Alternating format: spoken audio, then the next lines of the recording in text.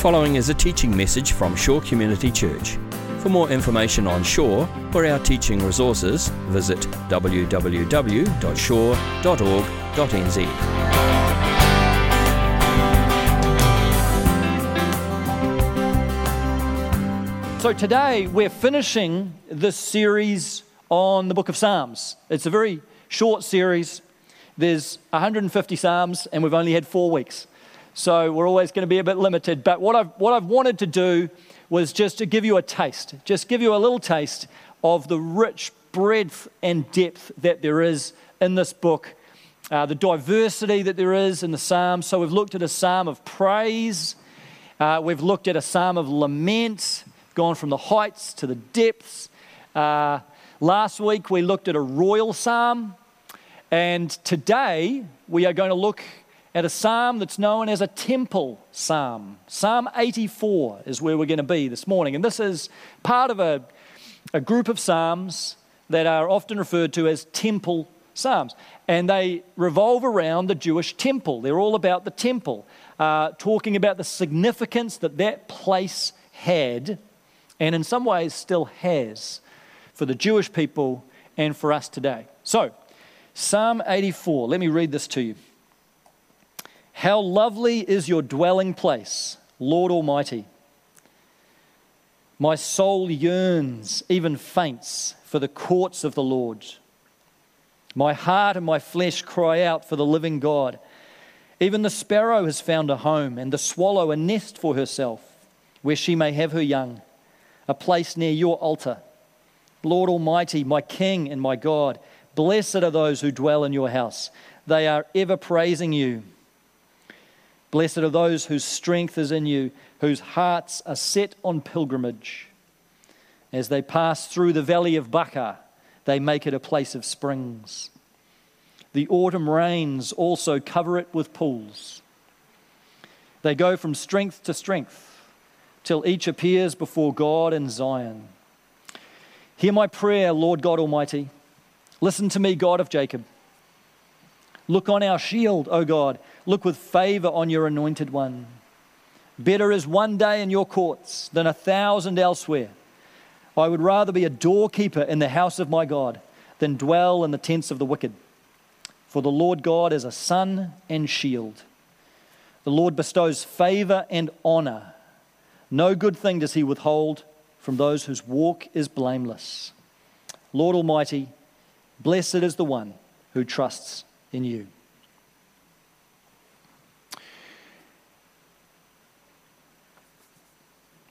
Back in 2014 there was a group of us from Shore that went on a trip to Israel. So we had 10 days in Israel and focusing on sites that were connected to the life of Jesus. I'm hoping, by the way, one day we can get back there. I'm hoping one of these years we might be able to take another group back to Israel. Watch this space, we'll see.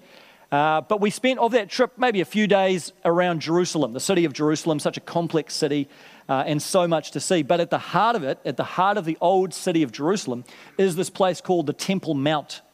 And it is basically today a massive, big elevated stone structure, just a big flat slab elevated high above the city. You can see it from everywhere around. And this was the place where the temple in the Old Testament used to stand. It's not there anymore. That's the place where it once stood. And you can just see how prominent that would have been.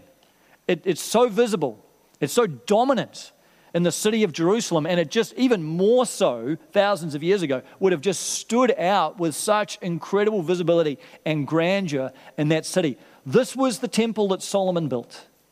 This was the temple that's talked about in this psalm. Even though the word temple is not in this psalm, there's all this temple language there. When it talks about the courts of the Lord, when it talks about the house of God, when it talks about being with the living God, all of that is around the temple, because the temple was the place that you went to be with God. The temple was the place you went to worship God. The temple was the place that you went to meet with God's people to worship God. The temple was very much the center of Israel's life. There was just nothing more important. It was believed to be the dwelling place of God's presence on earth because of the way God filled the temple after Solomon built it. So this was the location of where God lived. This was God's house. He was in the Holy of Holies. That was his place. And so to come to the temple was to come into the very presence of God. In fact, the Jewish people believed that in a sense, the temple was like the intersection of heaven and earth. It was like the place where heaven and earth met. So to step into the temple courts was in a very real sense to be transported into the heavenly realms. The temple was the center of Jewish life and identity and faith and worship. It was utterly important to the Jewish people. 3 times a year, there were these festivals that happened in the temple and around Jerusalem. And people from all over Israel would come to Jerusalem for that week. And they'd make the trip, they'd make the pilgrimage. They'd spend a week in Jerusalem. There's all the celebrations and the songs and a lot of sacrifices. And then eventually they'd go home again. Now, this psalm is written from the perspective of one of those pilgrims. So it's like a pilgrim journey. And you can imagine, maybe you sort of put yourself in the picture, imagine like a father with his sons. It was usually fathers and sons that did this.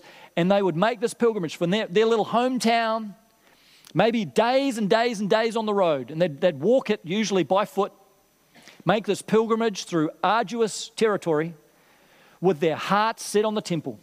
They're heading to Jerusalem. Their faces set to Jerusalem, and they're heading to the temple for the great, whatever it was, Passover festival or the Day of Atonement. And they would be on this pilgrimage. And this psalm comes out of that. And it's like written from the perspective of a pilgrim on the journey. And as you listen to the language, you can kind of imagine them walking along the road and just longing for what's coming next. So just look at some of the words. Verse 1, how lovely is your dwelling place. Lord Almighty, the dwelling place of God is the temple. That's what they're talking about, how lovely. They're just picturing how beautiful the temple is. I can't wait to get there. Verse 2, my soul yearns, even faints for the courts of the Lord. You hear the longing? He's just, I just can't wait. I'm just longing to get to the temple. I can't wait to get my first glimpse over the horizon of that beautiful temple in Jerusalem. My soul is just longing to be there. My heart and my flesh cry out for the living God. This is where God lives. The temple is God's house. I'm going to go meet with God. And then down to verse 4, blessed are those who dwell in your house. They are ever praising you. He's probably thinking about the Levites who work there. He's like, how lucky are they? They get to be there every day, day in and day out. They're always praising God. Man, that's an amazing gift and privilege. And then verse 5, blessed are those whose strength is in you, whose hearts are set on pilgrimage. You can kind of imagine this guy maybe getting a bit tired. He's getting weary, but then he just remembers his destination. He remembers he's heading for the temple, and God strengthens his heart and helps him to keep on going because his heart is set on pilgrimage. Can you hear the sense of expectation in this psalm? That's what I'm trying to build for you. That sense of excitement about the journey and the destination, that sense of privilege that it is to be able to stand in the temple courts, and that's all that he wants. Now, if you go to the temple today, there is one of the walls around the temple or connected to the temple is called the Wailing Wall. You might have heard of this. And I remember I've had 2 trips to Israel now, and on the very first trip, we were heading down to the Wailing Wall. And as we walked down there, there was an Israeli security guard who stopped us. And he said, are you Jewish? And we said, no. And he said, well, you can keep smiling then. And, you know, the implication is, if you are Jewish and you come to the Wailing Wall, you're not there to smile. You're not there to laugh. It's okay for tourists, but if you are Jewish to go, this is a place of sorrow. This is a place, that's why it's called the Wailing Wall. It's a place of lamenting, as we talked about a couple of weeks ago. Because Jewish people come to that particular place to lament and grieve the fact that the temple is no longer there. That this beloved temple is not there. In fact, what is there now is the Dome of the Rock, which is an Islamic holy site. So the Jewish people, this is a place of sorrow for them. It's a place of loss. Because what happened 2,000 years ago is that the Romans came into town, AD 70, and they destroyed the temple. Like they just leveled it. This incredible structure, they did not leave one stone upon another. They brought it to the ground. In fact, you can walk around the outside of the temple walls and you can still see the stones that the Romans threw down off the top of the Temple Mount onto the ground below as they destroyed the temple. So for the Jewish people, this is such a loss for them now. that they don't have the temple anymore, and they grieve and they long for the day when maybe it will be rebuilt. But here is where, as Christians, we have a different perspective on this, because we see the story differently. And we recognize that even though the physical temple is no longer standing, we know that it has been replaced now by a new and living temple. When Jesus walked on this earth, he said, "You destroy this temple, I'll rebuild it again in 3 days." And what was he talking about? Himself, his own body. So Jesus is now going around describing himself as the temple. You can see why he got himself in so much trouble. You're sort of saying you are the equivalent of this incredible structure, but it makes so much sense for those of us who believe that Jesus is the Savior and Lord, because in the Old Testament, the temple was the place of God's presence, and now here is Jesus, and he is the place of God's presence. He is the one who carries the presence of God with him now. The presence of God's not restricted to a building anymore. Now it's a person. In him, the fullness of deity dwells, is what Colossians tells us. Jesus, so as he's walking around, he's like a living temple. He's an eating, sleeping, walking, talking temple now. The presence of God is moving around, not restricted to one place. That, by the way, I think is why so much of Jesus' ministry happened outside the temple, because he's emphasizing the point. The temple, the physical temple, that's no longer where the action is. Now the action's here. Wherever Jesus goes, that's where the temple is. That's where the presence of God resides.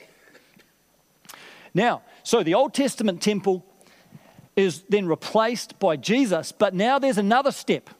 Okay, stay with me on this. This is the most exciting step, I think.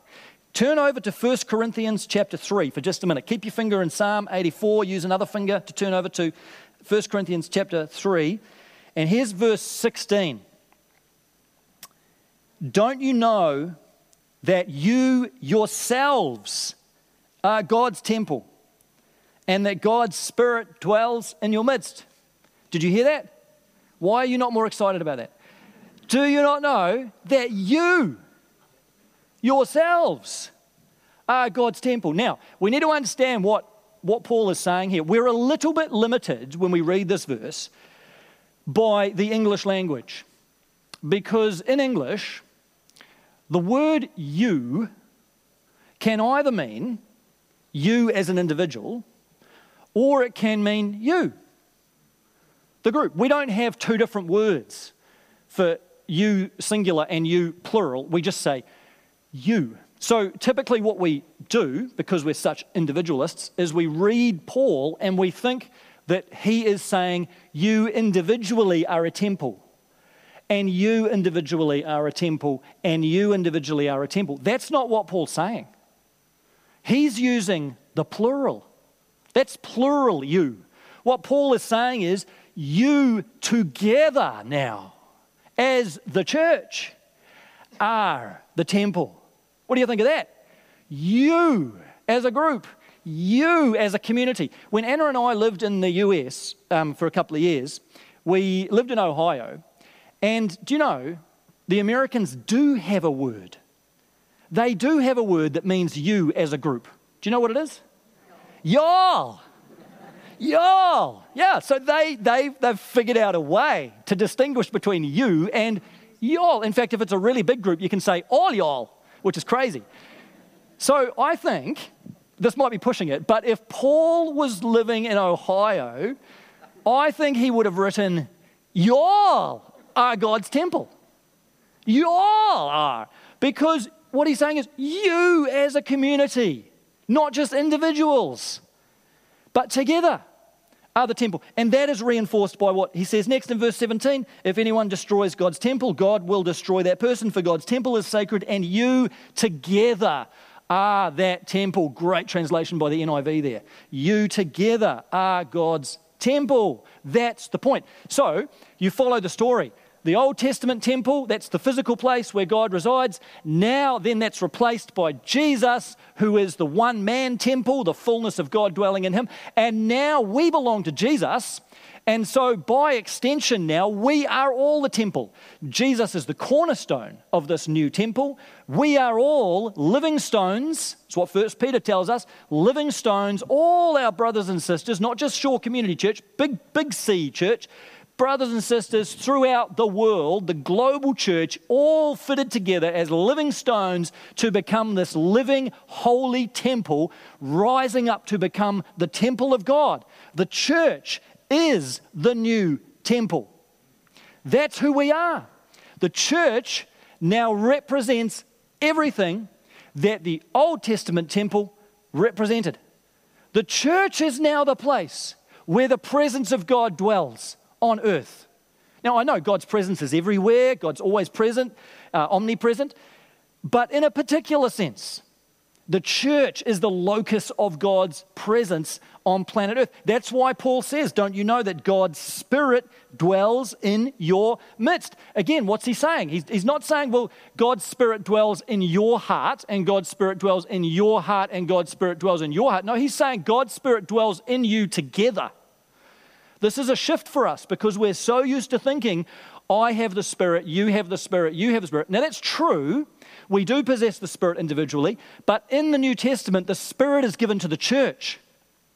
This is so important. The Spirit is poured out upon the church and we receive the Spirit together. So we all walk in here and we're all carrying the Holy Spirit, but as we come together in a special way, the manifest presence of God is here by His Spirit in a special and powerful way. None of us fully understand and none of us fully see it, but just as Solomon's temple, when it was dedicated, was filled with the Shekinah glory of God, in the same way, the church now, just picture this, is the temple. And the beautiful, brilliant glory of God, the Spirit, fills the church. We are the temple. As we gather now, we are filled with the Spirit and the glory of God, just the same way the Old Testament temple was filled with the presence of God. Could even go as far as saying the church now is that intersection between heaven and earth. To come into the church is, in a sense, to be transported into this heavenly realm, into the Holy of Holies. We are the temple. Now that should give you a higher theology of the church, shouldn't it? That should lift your eyes a little bit to see what the church is like. The church is not just a social club. The church is not just a bunch of people who do good work in the community. The church is not just a bunch of people who come and listen to songs and a sermon and sing songs and have communion on a Sunday. The church is the living temple of God on planet Earth. That's who we are. So now we can come back to Psalm 84 and we can read that in view of this temple theology that we've put in place. That's why I wanted to bring you along that story. Now you come back to the Psalm, and everything that's said here about the temple, we now know is true of the church. Okay? So read it that way. Have a second read of it now and see what you think. Verse 2, my soul yearns, even faints for the courts of the Lord. Is that what you were saying on the way to church this morning? I bet it was. Because that's the reality, right? So these Old Testament men and women, they made a pilgrimage to Jerusalem. Where's our pilgrimage today? To Albany Junior High School. Well, we don't have to go to Jerusalem anymore. We can save ourselves the airfares. We come here. Not that this room is a temple. I'm not saying the school is a temple. Get away from thinking the building, but it's the people. It's the community of God. So our pilgrimage is now to the church. Our pilgrimage is now to the community. Our pilgrimage is now to the gathering of God's people. And these Israelites, they longed for it. Their heart was pulled towards it. And I think it's worth reflecting, how much do we have that longing today towards the new and living temple? We love Jesus. Do we love the church, though? Do we love this temple? These living stones that you're all sitting next to? How do we feel about them? Do we have that same sense of pilgrimage, that same sense of longing for the community of God's people? I think sometimes we get up on Sunday morning and it's more like, well, can I be bothered? What's the weather doing today? Oh, weather's pretty bad. I can't really be bothered going along. Or the weather's really good. I need to get to the garden. We can have a very casual relationship with the church. And I wonder if we could recapture that vision of the temple see ourselves as the temple of God, maybe our hearts would be a little bit more pulled.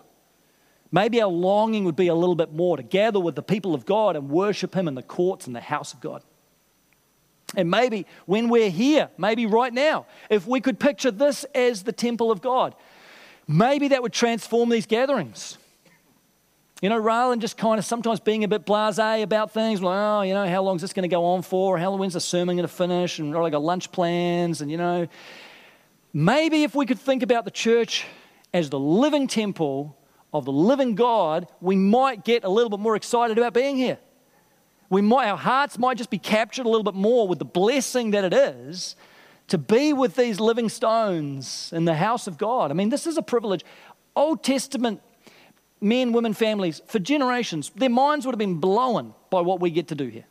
They could never have believed that we would get to come into the Holy of Holies like this. And that's where we are, in the unrestricted presence of God, side by side with each other, and worship God without need of any priestly mediator except Jesus. They would not have been able to wrap their heads around that. And yet so often we can take it for granted, can't we? So often we can just be so ho-hum about it. But if we could see the church, the temple, maybe our experience would be changed. Annie Dillard, one of her books, writes this: "It is madness to wear ladies' straw hats and velvet hats to church. We should all be wearing crash helmets. Ushers should issue life preservers and signal flares. They should lash us to our pews. For the sleeping God may wake someday and take offense, or the waking God may draw us out to where we can never return." What she's saying is that we just think church is so ordinary, because that's what we see. But when we could see in our mind's eye and heart what is really going on here, the temple of the living God, filled with the glory of God, maybe our eyes would be lifted up to love the community of God's people, to love worshiping with the people of God, and to love these times a little more where we can come together and be the church, the temple of God. All right, now, let me show you something else from this passage about the significance of the temple. In verse 6, as they pass through the valley of Baca, they make it a place of springs. The autumn rains also cover it with pools. They go from strength to strength till each appears before God in Zion. The valley of Baca, nobody knows exactly where that place is. Archaeologists have searched for it, and to date, nobody's ever discovered a location called the Valley of Baca. It just doesn't seem to exist. But what commentators believe is that the psalmist is not talking about a geographic, physical place. The word Baca means tears. The Valley of Tears. So it's not describing a place, it's describing an experience. This is an experience of sorrow. It's an experience of trouble and struggle and stress and frustration and heartache in life, which we've all gone through, and some of you are going through the Valley of Baca now. You lost a loved one, health troubles, relationship difficulties, financial struggles. You're about to refix your mortgage. That's going to be the Valley of Tears. And we're going through it. You know, you're about to go through the Valley of Baca. Some of us have gone through the Valley of Baca. Others of you are right in the middle of it. This is the struggle of the human life. And the picture in this psalm is this: as this pilgrim is going through the Valley of Baca, it's on the way to the temple. And they've got their hearts set on the temple. And because the temple is there, it's in their heart, so they go through this place of kind of barrenness. It becomes a place of springs. It's like an oasis in the desert. And the autumn rains fall, like that rain that was falling just a little while ago while we were singing. The autumn rains fall. A little bit of refreshing on the dry and cracked ground. So the picture is this: as we go through times in life where we struggle and where we experience real pain, those are the times we need to lean into the community of the church. That's part of the role of the temple. The temple is not just the times where we come together and we worship. The temple is there for those times that we struggle and we suffer. And when you pass through the Valley of Baca, there is nothing more important than leaning on the strength and the love and support of other brothers and sisters that are there for you in the church. That's what the temple is about. This last Thursday was the first anniversary of Andy Spear's death. this time last year that he passed away. And many of you know Andy and you know Colin and Lynn, and you followed that journey and his cancer journey over the couple of years before he passed away. But Andy was a guy that, to me, really leaned into the community that was around him, especially when he came back to New Zealand. In that season of his life, he had good friends around him, and he had a church community around him too. He had you. And we prayed for him here. I know many of you prayed for him, and he was in the worship team. He had that little community too. And you know, because you remember, some of you watching online, as he would make that journey from his bedroom to his music recording studio to play the guitar or bass guitar tracks on those worship songs, even though that was an arduous journey. That was like a pilgrimage for him, but it was like his temple, and that was his worship, and that was his community, and he had a place, and he had people who loved him right to the very end, and he drew that in. He drew in that support. And Colin and Lynn, in their own ways, they had people in this church who loved them and walked with them and walk with them still through the valley of Baca that they've gone through. And that hopefully has made the Valley of Tears for them a place of springs where there's a little bit of an oasis in the desert and there's a little bit of cool water in the dry, arid ground because of the love and encouragement they've had from people in our church family. We all need this. And I want to say, if you're going through that right now, if you're going through struggle and difficulty, do not struggle alone. Don't suffer alone. Don't be an island, but lean into the people that are around you. You need brothers and sisters around you during those times to love you and encourage you, if nothing else, to pray for you. Just to know that there's one or two people there carrying you in their hearts and praying for you. There's strength in that. There's tremendous power in that. And if you're not going through the valley of Baca, if things are good and you're reasonably even-keeled, develop those friendships now. Form those relationships now, because you're going to need them. It's much harder to try and find people when you don't already have them, when things hit the wall. Form those friendships and those relationships now so that when the bullets start flying, you can draw them close and you've got people to walk with you. This is the church. This is the church being the church. When each of us go through the valley of Baca, and each of us will, it's the love and the support of one another that is going to make that experience a place of springs rather than a place of just dry and cracked and dusty ground.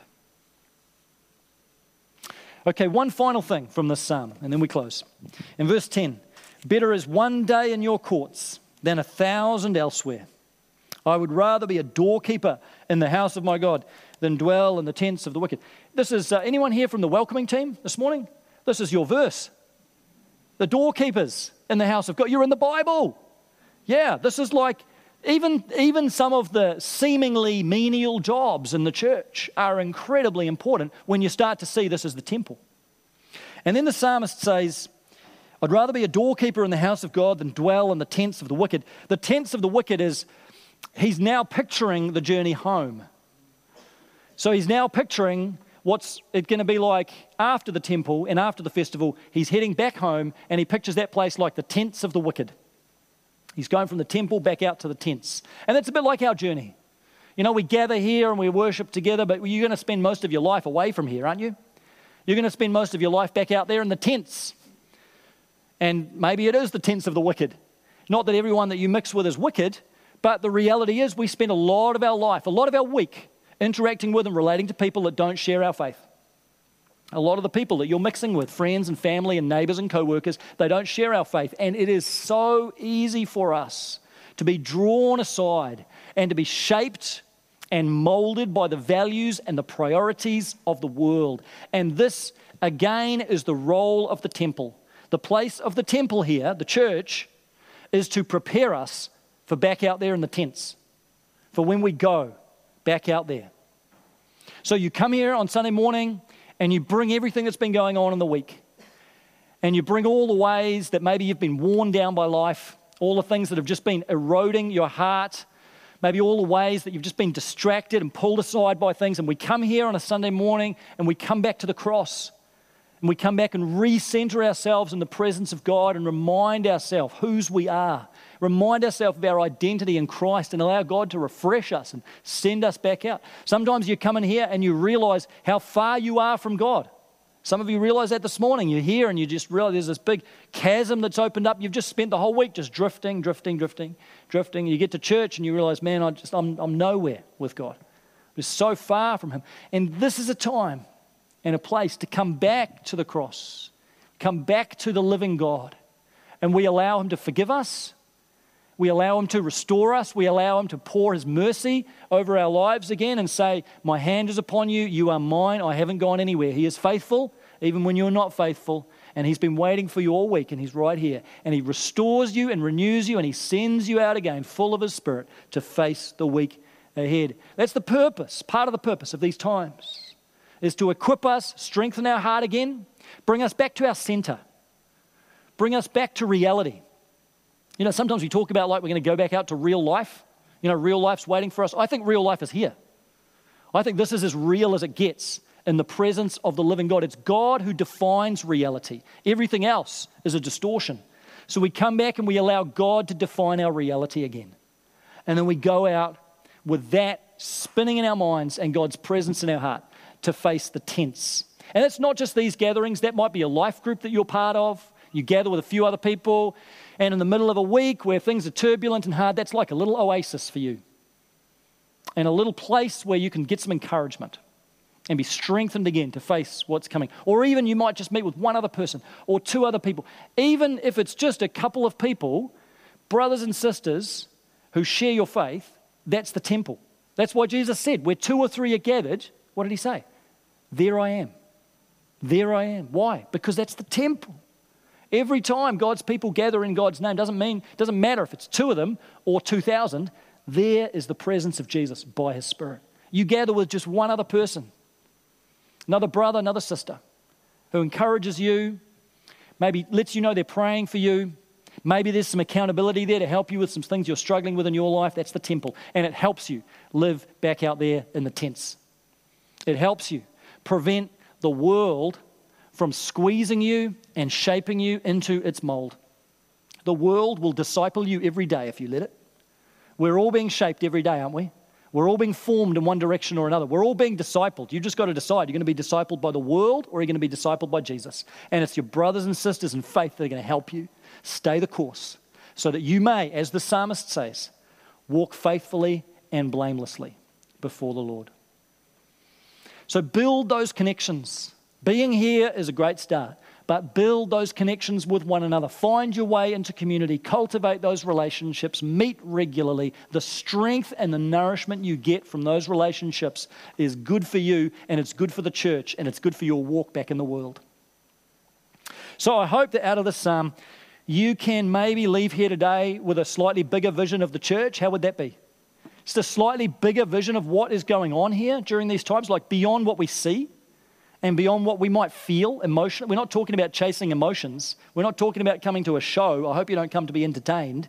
But we're talking about getting a spiritual vision of what the church is. And I pray that you might go out of here today lifting up your eyes a little bit more to be able to say, man, the church is the temple of the living God. And to recognize this is the place where the Spirit of God dwells among his people. And out of that, I pray that you would learn to love the church a little more, that you'd learn to draw on the strength that's there in your brothers and sisters for the times that are difficult, and you would allow this community to help to form and shape you to face life back out there in the world. We're called to love the church with all of its brokenness, and I know it's broken. And I know the church has many, many flaws, many, many failures, many wounds and scars, and the church is so far from perfect. But she's still the church, isn't she? She's still the church for whom Jesus died. She's still the bride of Christ. She's still the temple of God, the temple of the Holy Spirit. God loves this church. And if God loves the church, we ought to love the things that God loves. And that means loving his church, the temple of God, and setting our hearts on pilgrimage towards that temple, towards God's holy church. Let's pray. Lord Jesus, we want to thank you today for your church, and we thank you for the way that this image of the temple just helps us to understand the true nature of this community. And every community, every church. God, we pray that you'd give us a bigger vision for your people, for your church. Lord, help us to love your church. Help us to find our place, the place where we belong in this community. And Lord, I pray for those that are struggling to find their place. I pray for those who have been burned by the church in all kinds of different ways, and those who struggle to know where they are in this community or any other community. I pray for those that are maybe just dipping a toe in the water with the church and trying to figure out what it's all about. Lord Jesus, I pray that more than anything, that they would come to encounter you as the living God who fills your people by your Spirit. And I pray you, God, would teach us of the true nature and beauty of your church, your community, your temple, your people. We just take this moment to say thank you for one another and for this journey that we're on. We thank you for the love that we have and the love we share and the many burdens that have been carried over the years and that continue to be carried. Help us to truly be a family, to be what the temple was supposed to be, Lord God, to love and support each other along life's journey. So God, we look to you. We thank you. This is all part of your plan. Lord, teach us to love your church and find the place where we belong. We pray this in Jesus' name. Amen. This has been a teaching message from Shore Community Church.